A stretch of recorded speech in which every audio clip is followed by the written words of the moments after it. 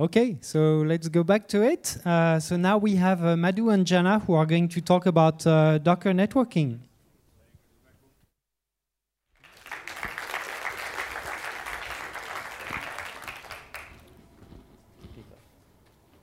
All right. Good afternoon, everyone. My name is Madhu Venugopal. I work on Docker networking and a few other things in Docker Inc. So far we have been developing Docker networking features for the past few releases, and in all the conferences that we have given talks, it's always about high-level Docker networking stuff, about management plane, which I'm going to cover what it is, about UX, how to configure features, and stuff like that. But today the crowd has been amazing. Like we can go deep dives into how it actually works. So today's agenda is going to be about, I'm going to cover the definition of what is control plane and data plane is all about in networking, and what we mean by the planes in the Docker networking as well. While Jana is going to take most of the time going much more deeper into how we actually do things, right? That's going to be a really fun talk. So let's get right there. So I promise it's the only slide that is kind of markety, but after this is going to be completely technical. So the reason that we have this slide is that to break the ice here, to explain what are the features that we have added so far from Docker 1.7, which when we joined Docker, till Docker 1.12, the latest release with Swarm mode. Other thing is, if you look at all the items here, each one can be easily categorized under control plane, data plane, management plane. It's important to highlight it here and then map it later so that we understand why the networking thing is complex, right? So based on the features that we can understand here. So when we started 1.7, we didn't actually start implementing the overlay networking or the load balancing. We took it slow. We started implementing the actual framework required for implementing solid and extensible networking framework for Docker. So we started with the libnetwork project with CNM as our base model for implementing the networking solution. And we first migrated all the existing bridge host, non-host drivers. So those drivers, note it down. The drivers are important when it comes to data plane, which we will cover in the deep dive. Then we started implementing more control plane stuff, like service discovery is a control plane feature. Initially we started with HC host, then we migrated to a DNS-based solution in 1.10. So 1.9, we implemented a new driver called overlay driver, again a data plane feature, for implementing multi-host networking out of the box in Docker, including the classic Swarm mode as well. Also, if you look at it, we have network plugins. Again, network plugins are a data plane features at this point, and IPAM plugin and a management plane, and the network UX is another management plane feature. So as you can see here, Docker networking is a full networking stack for Docker. It covers management plane, control plane, and data plane. And of course, in 1.12, we implemented load balancers, encrypted control plane, data plane paths, we have routing mesh, Swarm mode networking, and we have round-robin load balancing, so on and so forth. So lots of features which implemented the full stack of networking. But before going into the details of the control plane, data plane, I'd like to take some time explaining exactly what control plane, data plane means when it comes to networking. It's important to understand this one so that we can appreciate why the networking solutions are a bit complex when it comes to understanding the solutions. So I want to go bottom up, especially after following Thomas Graf's presentation. Most of the talk that he had was about data plane, essentially. Data plane is about actually moving your packet from A to B. For any application, if an application wants to talk to another application, those traffic when traffic goes from your laptop to a server and back, that is kind of data plane. It's the actual moment of traffic, application traffic. So when we talk to new application developers, they think networking as, sending packet from A to B, right? So initially I say yes, and then I say, right? Because if you look at data plane, it has a lot more complexity there.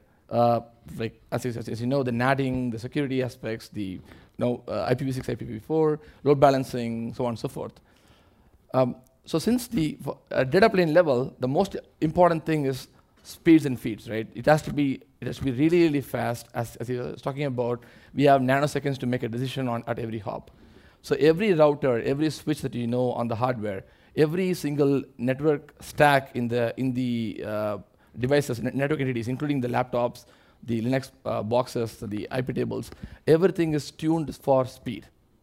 And hence, we cannot afford to have any latency-sensitive code in there. So if you look at the data plane, typically, you see things like IP tables, IPVS tables, OVS data path, DPDK, BPF, routing tables. These are all tables where you can actually program pre-processed information, and the information is right there in the table when the actual packet hits the data path.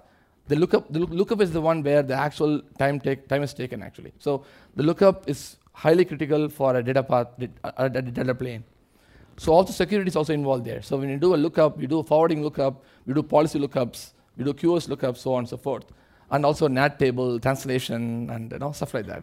So when those who understand the Docker bridge networking, we used to say that, hey, NATing is bad, port mapping is like terrible, and stuff like that.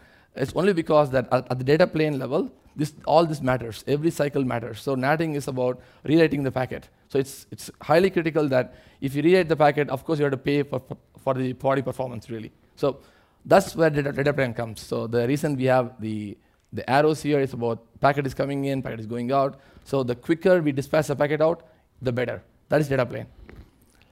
So let's go to control plane there. So what is control plane? So if data plane has to work really, really well, really, really fast, we want a better controller on top which pre-programs the data path effectively so that when the traffic comes in, you don't have to worry about, hey, how to actually forward the packet, right? We don't have to think about it at all. Control plane works really well by signaling between the network entities and exchange the routing, the reachability states. So if there is a container that comes up with an IP address, another container comes up in another host in a cluster, and if they want to talk to each other, we want the most efficient control plane algorithm which can exchange information about, hey, there's a new container that's come up on a particular host. If you want to reach that container, you have to take a particular route. So that is control plane, where we have various protocols like the OSPF, BGP. These are the traditional protocols that implemented by the vendors, and these are all RFC ratified. And the new age things like gossip-based protocol, which we have used in Docker. Also, there are centralized protocols like OpenFlow and OVSDB. These are the quote-unquote SDN mechanisms where the control plane is not distributed. It's a centralized control plane. There's a controller sitting up there which instructs all the networking devices to send the packet from A to B through a path. So in addition to all this, stuff like the netlink, which is required to configure the IP table rules, those are all part of the control plane. So in addition, if data plane is important for the speeds and feeds, control plane is about performance and scale. So we better have a strong control plane that can really, really scale well and perform really, really nicely for a container like workload where containers can come and go, services can be created, can be scaled up and down, should be load balanced, so on and so forth. So control plane is all about performance and scale. And of course, work much better with the data plane at hand so that when the traffic hits the wire, we don't have any packet loss at all. So the control plane is critical in those aspects. Now when it comes to management plane, as I said, all our previous talks was all about management plane. We give demos about, we have a cool UI, we have this great UX, we have tools for managing it, we have REST APIs, we have SNMP to manage things. It's all about operationalize things. So operators and tools, if they want to manage a network infrastructure, if they want to do monitoring, if they want to do troubleshooting, those all come under the management plane. So for this talk, we are going to concentrate on control plane and data plane. So this is the very generic overview of what these two planes are when it comes to networking. When it comes to Docker networking, to narrow down on Docker networking, I try to map some of the Docker elements, components, into this 3 planes. Again, going to the data plane, going up. Data plane is all about today we have network plugins and built-in drivers. So the way we have approached, Docker has approached the data plane is about any network driver you see in libnetwork, like the bridge driver, overlay driver, MAC VLAN, IP VLAN, host, so on and so forth, and the BPF that is working on. Also, any other plugin that you know, Weave or Calico, so on and so forth. All of them we will categorize as a data plane because networking is a complex place, of course. As I said, data planes requirement is to have the speeds and feeds. So there are various requirements for different technologies where people might need flexibility, so they will go with overlay networking. But if folks have a better idea of what their underlay is, if they are clear about, okay, my underlay is going to be an purely L2 switch or a L3 fabric, then they can go with a different solution, for example, MAC VLAN, IP VLAN. Or if somebody is very clear about, okay, my deployment is going to be a kernel version 3.19 and above, so they can afford to do BPF-based technologies, really, right? So data plane is about, again, it's all a balance between the features and the deployments. So we can choose what they actually really want and then decide on the data plane plugins they prefer.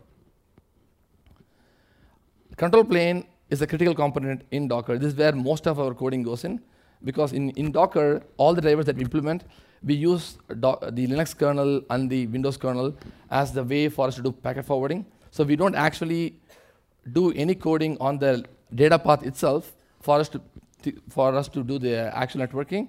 We make use of the Linux features for us to get these features for free, essentially. When it comes to control plane, the control plane is today managed by the libnetwork core. We call libnetwork core is the place where we implement the entire gossip protocol that we have today in SwarmKit. And the SwarmKit allocator, and there are a few components in SwarmKit which is part of the control plane. So Jana will cover more details on the network scope gossip, where instead of using a BGP or a traditional protocol, we went with a different mechanism to do exchange the route information. So we use the Swim-based gossip protocol. And server discovery is built in by default. We have DNS, embedded DNS in Docker. And containers actually make use of the server discovery that is built in Docker itself. So it's also part of control plane. And we have the encrypted key distribution that Diego was talking about in the previous talk. It's all fully integrated into the SwarmKit and Docker, where when two different control plane, when the two different Docker engines have to talk to each other, it's fully encrypted thanks to the key distribution built in this SwarmKit itself. So one more thing to add here. The control plane is actually a service provided by libnetwork. So any plugin that is being used here can make use of the control plane as well, the Docker control plane, for them to distribute states as well. So it's very useful that way. If plugins can make use of the same control plane, the control plane is actually in sync with the rest of the Docker swarm. So there won't be any case where the Docker SwarmKit has a different view of the topology, and the networking has a different view of topology. It's always consistent, always there. So we recommend the plugins to make use of the control plane service that we offer, so that it's always consistent, essentially. And again, management plane is all about the Docker Network UX, APIs, and management plugins. So we have management plugins like the IPAM plugin today, and we can, of course, extend the plugin layers. So tomorrow in the bit of further, we want to talk about various components where we can actually do plugins. So today, as I said, the plugins was today mostly on the data plane and on the management plane. We don't have any plugins on the control plane layer.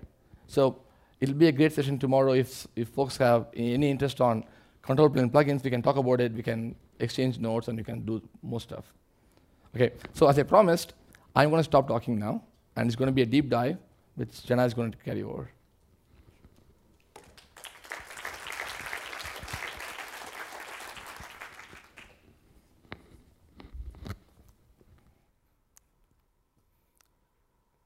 Thanks, Madhu. First of all, thanks to Thomas, because it was a good talk, and thanks for accepting the invite, actually. I mean, if only we can use this upgrade from 3.10 kernel to 4.2 or something like that. we can actually all go to eBPF, but that's not the case.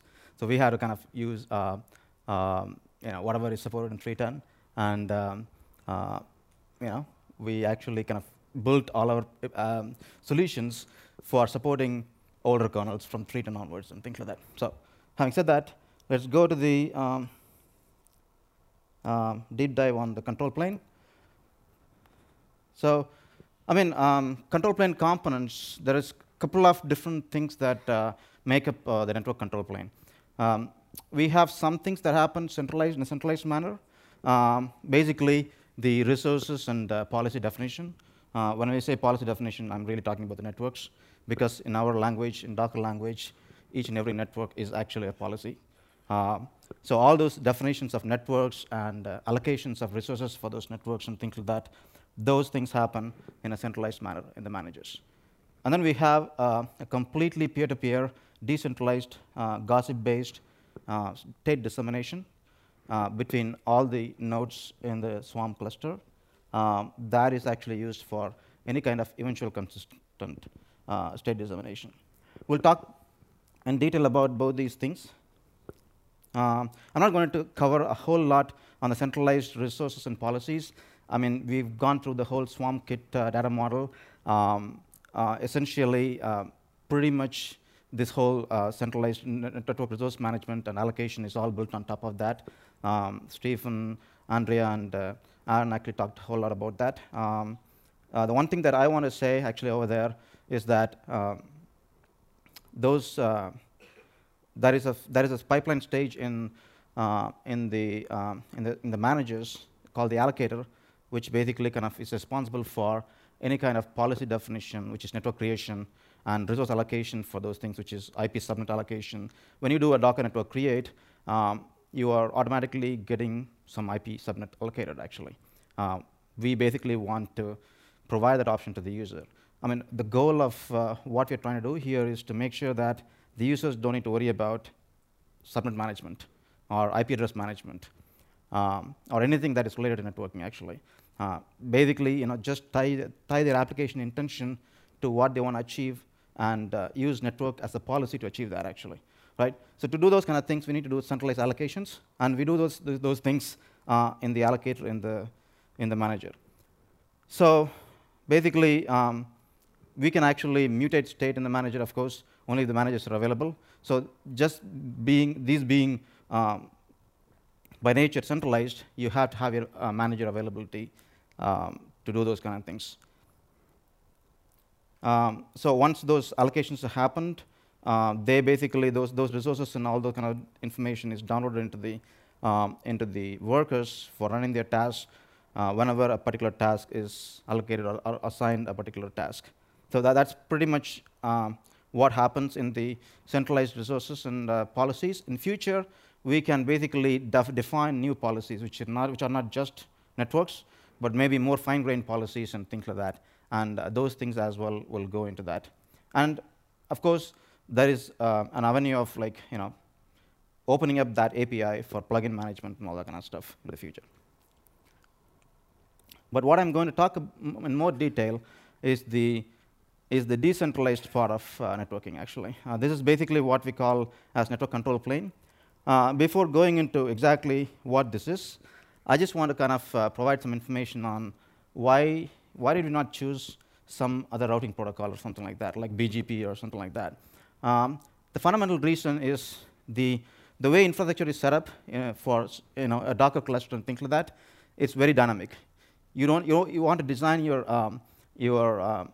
solution in such a way that you don't actually have a lot of assumption about the infrastructure itself. If you try to use a routing protocol like BGP, you have to get into making some assumptions about the infrastructure, basically. For example, let's say we use iBGP. How many iBGP instances would you use, right? If you use iBGP, there is the problem of trying to make a full mesh connection of all the nodes in the cluster, which means you have to run, if there are n nodes, you have to run n iBGP instances and n squared full mesh peers, which is completely unscalable. If you want to run eBGP, which is actually the protocol which is used to distribute information to your internet core, you are actually basically you have to kind of use a route reflector kind of a mechanism, which is, again, coming back to your availability problem.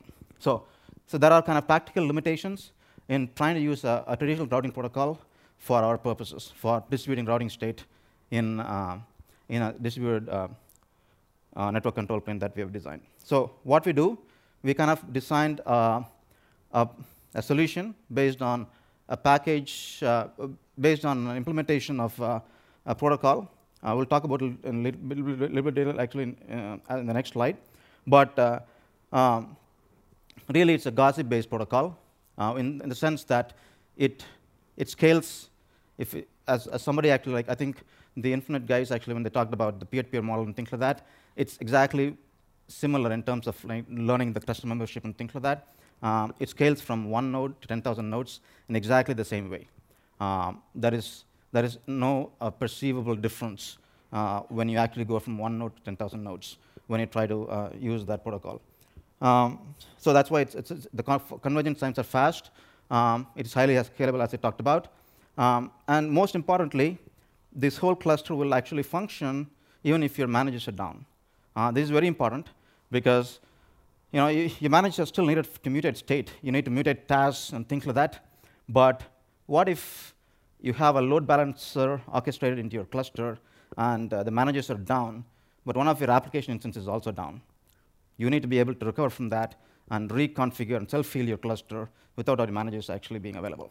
So that kind of availability is actually guaranteed by this solution. So getting into detail of how Gossip works in detail. So it's as I said, it's completely decentralized discovery of cluster nodes. So what we do is, for cluster membership, we use a protocol called SWIM. It's scalable, weakly consistent infection-style process group membership protocol, which is actually used in a few places, basically. It's used in console, in Surf. It's used in, I think Uber has a package called RingPop. They use it actually over there.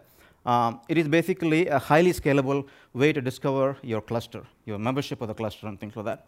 We use the underlying mechanism of that.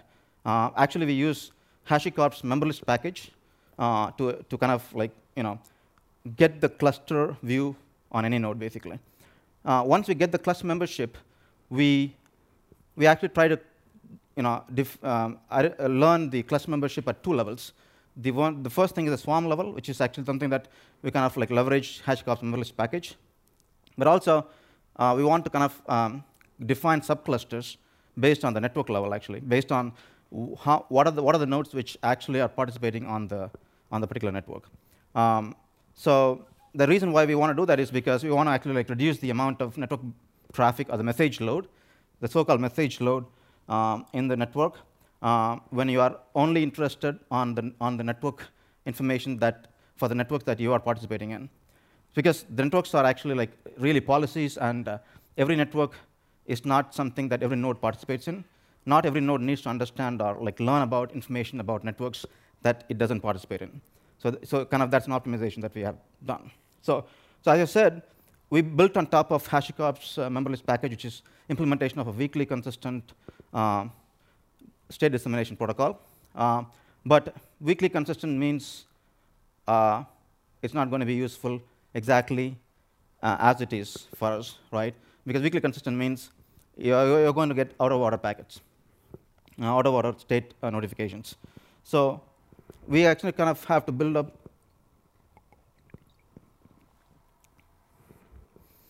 a sequential, a layer built on top of a Lamport clock, on top of that, to make that state dissemination sequentially consistent, meaning whenever some state updates happen on a particular node, you actually receive information about that in the order in which that happened on that node. And then the other property that we have is that there can only be a single writer at a per record or entry level. There's a lot of different states that actually kind of gets distributed in Gossip, namely service discovery information, load balancing information, routing information, things like that. But there is only one writer per record. So because of that, the whole problem actually becomes much simpler, meaning if there's not going to be a conflict across nodes because there is only one writer for that particular record. Overall, what's the convergence time? What is convergence time here? Definition of convergence time is that in an n number node, how fast the state that is kind of published in a particular node gets learned by everybody, right? That's the convergence time.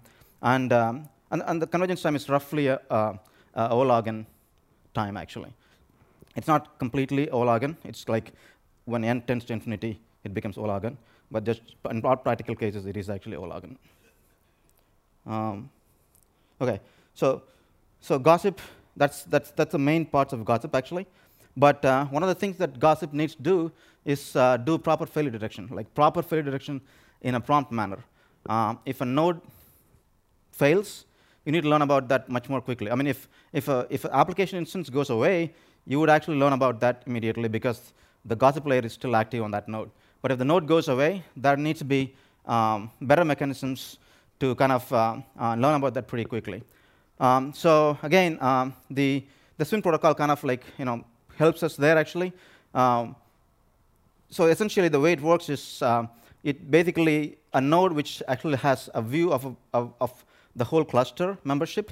It shuffles the node list into some randomized list of nodes, and then it round robins on every node on that actually to do a probe.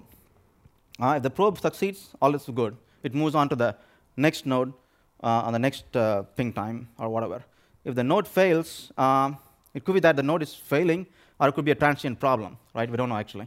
So what it does is it doesn't automatically move the node to, hey, the node is dead or something like that, but basically like moves the node to a suspect state. The reason is because, of course, networks can have message losses and things like that, and you have to differentiate between what exactly is a message loss and what exactly is a node failure. So when the node goes to suspect thing, it broadcasts that message to other nodes, not the node that it's failing, but the other nodes, which it picks up randomly again. And those guys will actually broadcast to others, and they all start the suspect timer at the same time. If they didn't hear about, but if the node which actually, the information also goes to the node which is actually failing, if it is possible, right? So if the node which is failing receives the message, it can refute the node message. So when it refutes the message, all is good, things come back, and everything becomes alive. If it's not, the suspect timeout expires, and the node moves to the dead state. And at that point, the node is actually removed from the cluster. Once the node is removed from the cluster, all the state that is learned from that node disappears. And this is fundamentally how a node detection influences the state that you learn about the node. This actually includes all the routing information that you learn from the node, all the load balancing information that you learn from the node, or all service discovery information that you learn from the node. All of those actually things disappear when the node actually goes dead.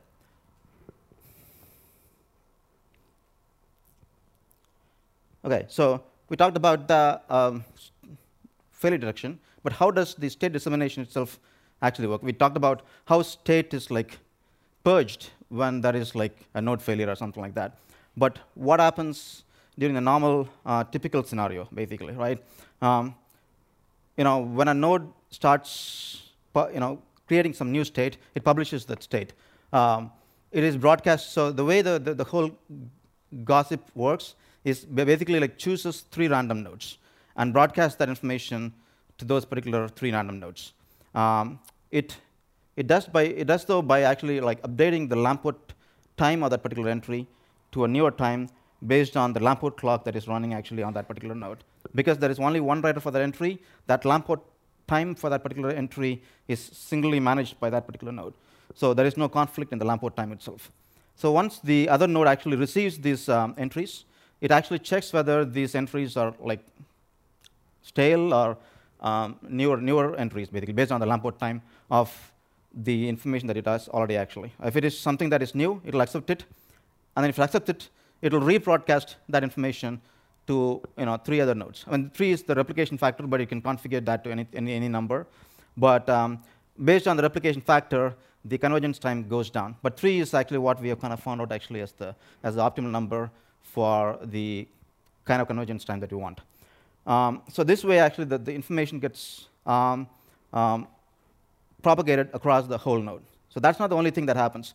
Remember, all this state dissemination that happens, it happens in UDP. It is not TCP. I mean, the reason why it's UDP is because this state dissemination can happen at rapid rate. And there is, if you start actually having TCP connections across your nodes, you are basically getting into, because you cannot actually have TCP connections across all the nodes in the cluster in a fully meshed topology, because then you would actually like kind of get into scale problem. So what you do is actually instead use UDP as a mechanism to send those information. But of course, UDP is an unreliable protocol, so it can actually have problems either in packet loss or queuing delay, and because of that, the packets get lost, and it can be a vicious cycle and things like that. So there is a backup mechanism to kind of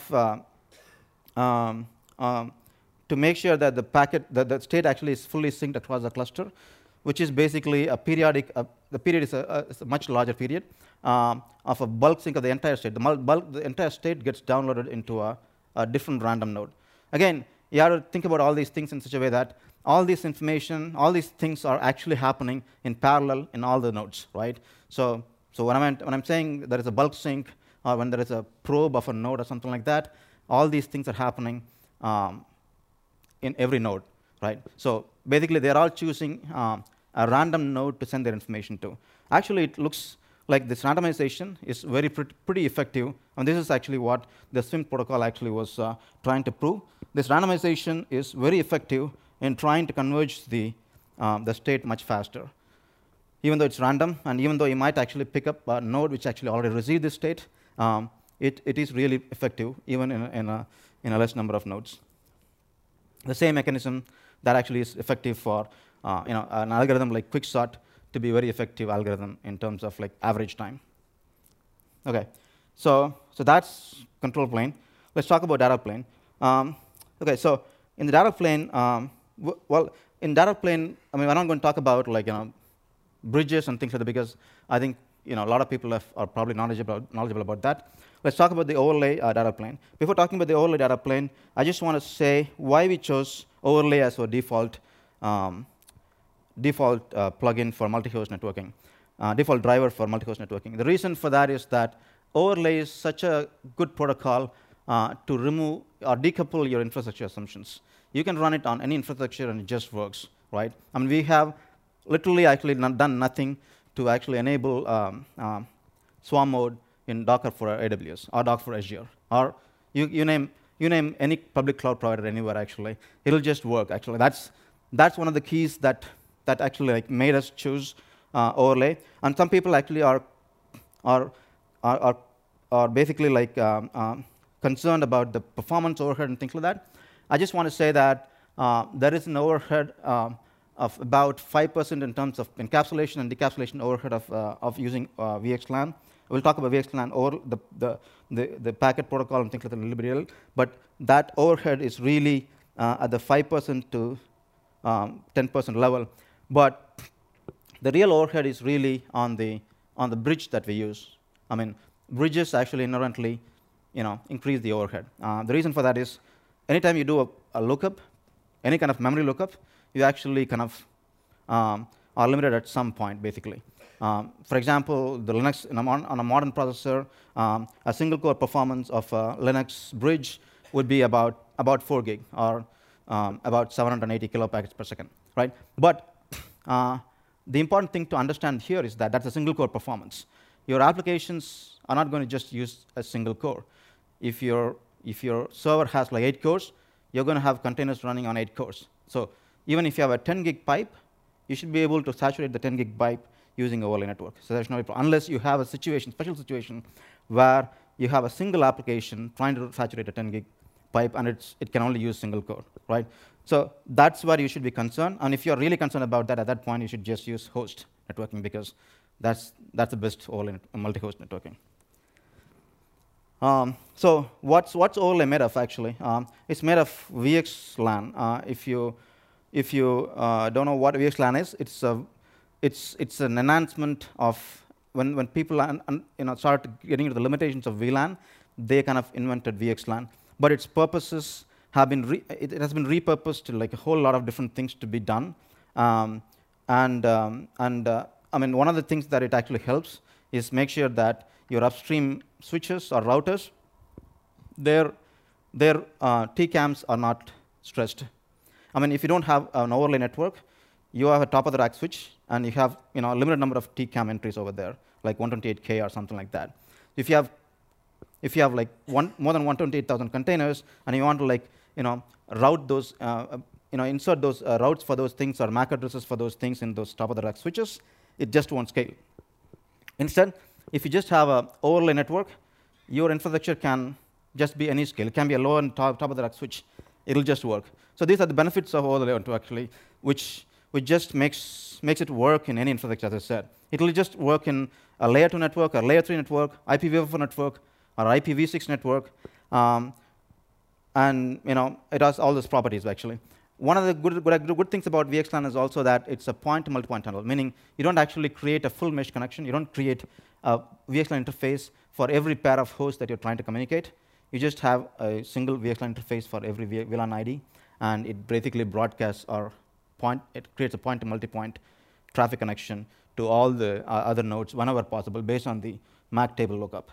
One of the problems with VLAN or L2 domain is that when you actually want to process broadcast unknown unicast packets or multicast, you call this whole thing as bum traffic or multicast packets, it's very difficult, meaning you have to do either replication of the packet at the source, which is like CPU intensive, or you have to resort to some kind of multicast, which means your underlay has to support multicast. Most of the infrastructure providers like Amazon or something like that, they won't actually support multicast. So it's really not, it's a non-starter to try to actually send out your broadcast packets or multicast packets into the wire. So what we do instead is we actually leverage something called proxy ARP. So so basically we just make sure that no broadcast packets ever need to get out of the wire. So the main broadcast packet that everybody needs is the ARP broadcast, actually, right? I mean, you have to actually find out what the MAC address for your destination IP and things like that. That information is resolved by using proxy ARP on the same node itself, actually. We use our control plane to kind of learn that information across the cluster and then program that information into the local node. So whenever there's an ARP broadcast that happens for that particular IP, it gets resolved on that node itself. So there is no broadcast that is going out of the wire. So what we do, how we achieve that, we kind of create, I want to just skip this slide and just go to a visual representation of that. We basically create a network namespace, and we create a bridge inside that. And that bridge is basically the L2 extension point for this whole overlay network. All your containers which are participating in the overlay network are connected to the bridge, meaning the one end of the vth pair of that container is actually in the container namespace. The other end of the vth pair is on that network namespace where the bridge is. So if you are trying to go and look at your host namespace for that vth pair, you won't find it. And then we actually create the VXLAN interface on the host networking stack and then move it into this network namespace, the one. Oops. Oh, how's that? Yeah, this is the network namespace, so basically, what happens is when you actually create the VXLAN interface outside the host namespace and move it here, your VXLAN outside encapsulation gets processed in the host namespace stack, and the packet, which is actually the inner packet, gets processed inside the inner namespace. So when a container is trying to send a packet, let's say to C4 from C1, it's going to do an ARP broadcast. So when the ARP broadcast comes here, this bridge is going to flood that packet, actually, because it's a broadcast. It's going to send it to via this interface, and the VXLAN, actually. Those interfaces don't have the information, so they just ignore the ARP broadcast. But the VXLAN interface sees the information and sees that, OK, I know about this IP, and I know what MAC it is, because we have actually kind of pushed that information into this VXLAN device, basically. So it'll send a formulated ARP reply back to the container 1 with the MAC address and things like that. So and then the guy actually sends the original IP packet with the correct MAC address into the bridge. And again, it gets flooded because there is no information about that in the bridge, so it floods it basically. Again, it comes to the VXLAN, but the VXLAN knows about this particular MAC address, and it encapsulates the information, and it knows exactly how to send that packet to this host NIC basically. And that is the VTUP of that VXLAN, and sends the packet over here in an encapsulated format in a VXLAN UDP encapsulation.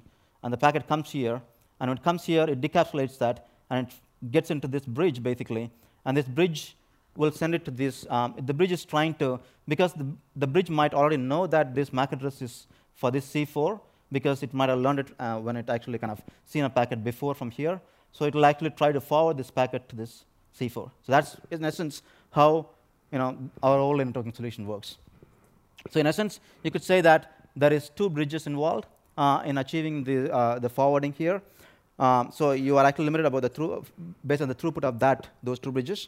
But the thing is, even those 2 bridges, they actually run at 4 gig throughput, single core throughput. So unless you have a really big monolith application trying to send a lot of packets, this should be good enough for most of them. OK, so that's how overlay works. I think I'm running out of time, but I just want to just run through some other packet paths in terms of load balancing and things like that. Load balancing, the amount of course, Thomas talked about how BPF is like much flexible in terms of implementing load balancer and things like that. But we actually have used IPVS as our load balancer thing. But it's not bad. Actually, it's not as great as eBPF maybe, but it's not bad in the sense what we try to do in terms of load balancing is something called client-side load balancing, meaning we don't try to send a load balancer request to a central load balancing entity which does the load balancing and sends that information to the real backend. That is really like, there are availability problems, and that particular load balancer instance becomes a bottleneck and things like that. What we do instead is plumb the IPVS instance directly to the source container, which is trying to source that request. So what you have is really, you have the load balancer instance replicated across all the containers which need to actually at some point reach that particular service. So they make the decision on that local node, basically local container, on how to actually load balance that particular request. So that way, you can completely distribute your load balancing problem, basically. So I just want to kind of show you in kind of a pictorial representation of how that works. I'm just making the same mistake. This is actually an example of internal load balancing that I was talking about. This is actually the container that is trying to do load balancing. If you look at it, there is an IPVS instance actually running inside the container itself, basically. And there is an exact replica of this IPVS instance for every service that is part of that service, part of that network, on every container that is participating on that network, basically. So which means every client is actually individual load balancing by itself. But before actually doing the load balancing, it needs to find out the virtual IP of the load balancer, right? So what we do is we actually kind of apply the embedded DNS. So it kind of resolves the name for the service, which actually is something the DNS server is running inside the daemon, actually.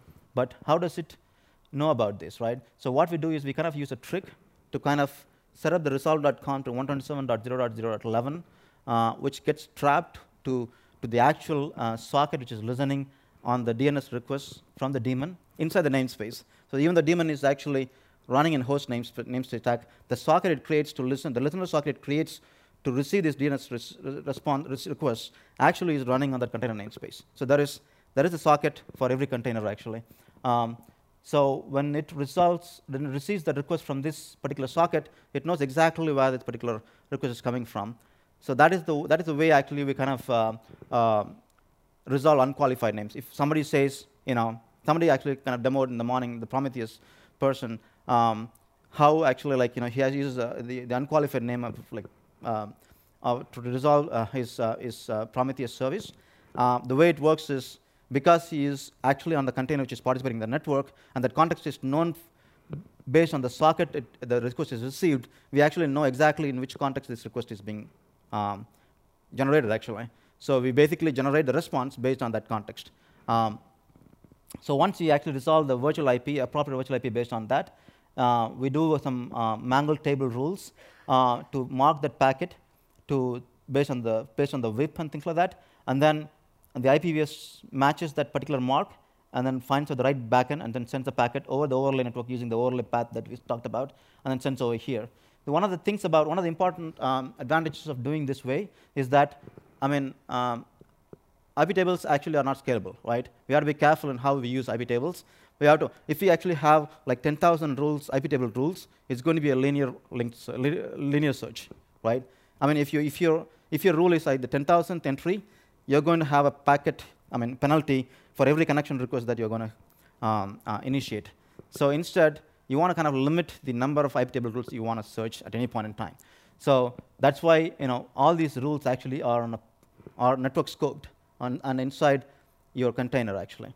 So I mean, if the services that are participating in the network are limited, your IP table entries are also limited, and it just needs to check on those rules that are actually relevant for that network. It doesn't need to check on the rules which are not relevant on the network. So that's an optimization. Given the limitation of IP tables, we have to kind of make those design decisions to make sure that we don't actually incur too much overhead on IP tables and things like that.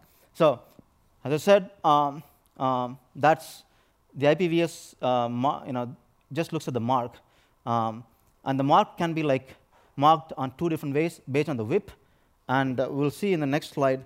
I'm not going to explain what routing mesh is. I mean, if you've already known, if you've been to DockerCon, I think we've gone through that thing and running out of time actually. So I just need to kind of explain how routing mesh and ingress load balancing differs from internal load balancing. It doesn't differ by too much. If you look at it, it actually does very similar things, except that the source of the packet is actually an Ingress sandbox. This is not a container. This is just a network namespace. It doesn't actually run an application or anything like that. It is just a namespace which is existing in the inside the kernel. So when a packet comes in, it comes in on a particular published port. This is the port that is like external facing port or something like that. The moment it sees a published port, any node actually sees the published port, it actually knows that, okay, I know about this published port. I need to send it to the Ingress sandbox via the gateway bridge. And again, we just do a marking. I mean, the same mark that we kind of created on the internal load balancing, the same mark is, that is exactly the same mark that is used. The mark value is actually the same value. And instead of matching based on the published VIP, we basically match based on the published port. That's the only difference, right? So on internal load balancing, you match against a VIP. On an external load balancer, we actually use the published port. That is the only difference. And once the matching has happened, it basically, IPVS does the actual work. One important difference is, though, is that this is something that we just recently did. We were actually trying to redirect the packet to the target, the real container port over here, but we just deferred that whole thing over here into the destination container. There was a problem in terms of IPVS connection table entry that we had to fix to kind of fix that, but it also by itself kind of provides a good scaling. It actually adds a good scaling property because this IP table NAT rule, it gets distributed to the actual container where it is actually servicing that particular port, rather than being here. And you might, in that case, you might actually see a little bit more number of IP table rules, but those rules gets distributed across to the egress side. So that kind of scaling benefit is achieved overall. So I think I think I've ran out of time overall. I don't know if there is a time for Q&A. Yeah, we can do a Q&A, and you can come talk to us actually on Birds of Feather tomorrow. We are going to be there tomorrow for the whole day. So yeah, that's it.